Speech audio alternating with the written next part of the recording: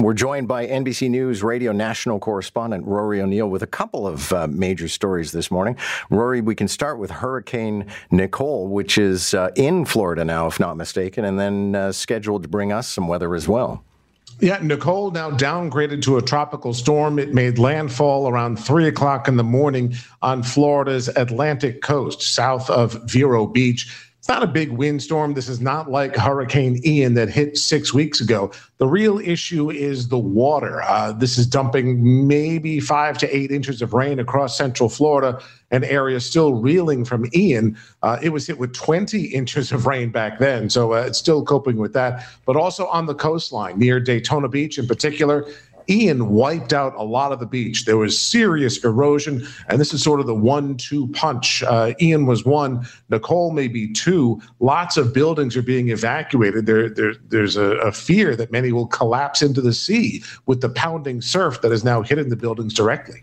And this is a little late in the season for a hurricane, isn't it? Yeah, I think it's the 3rd November hurricane to hit Florida in history.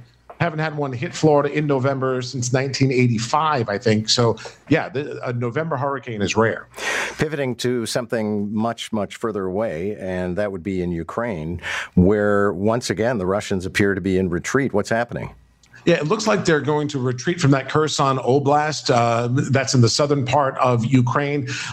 There is a fear, though, that this may be a fake, that they're saying they're going to retreat, and as Ukrainians move back in, they're going to pounce again and strike.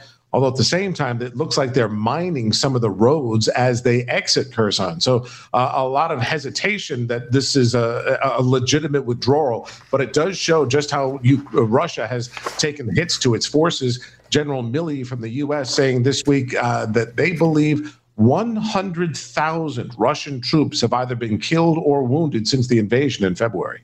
Thank you very much. Always a pleasure. Thanks, John.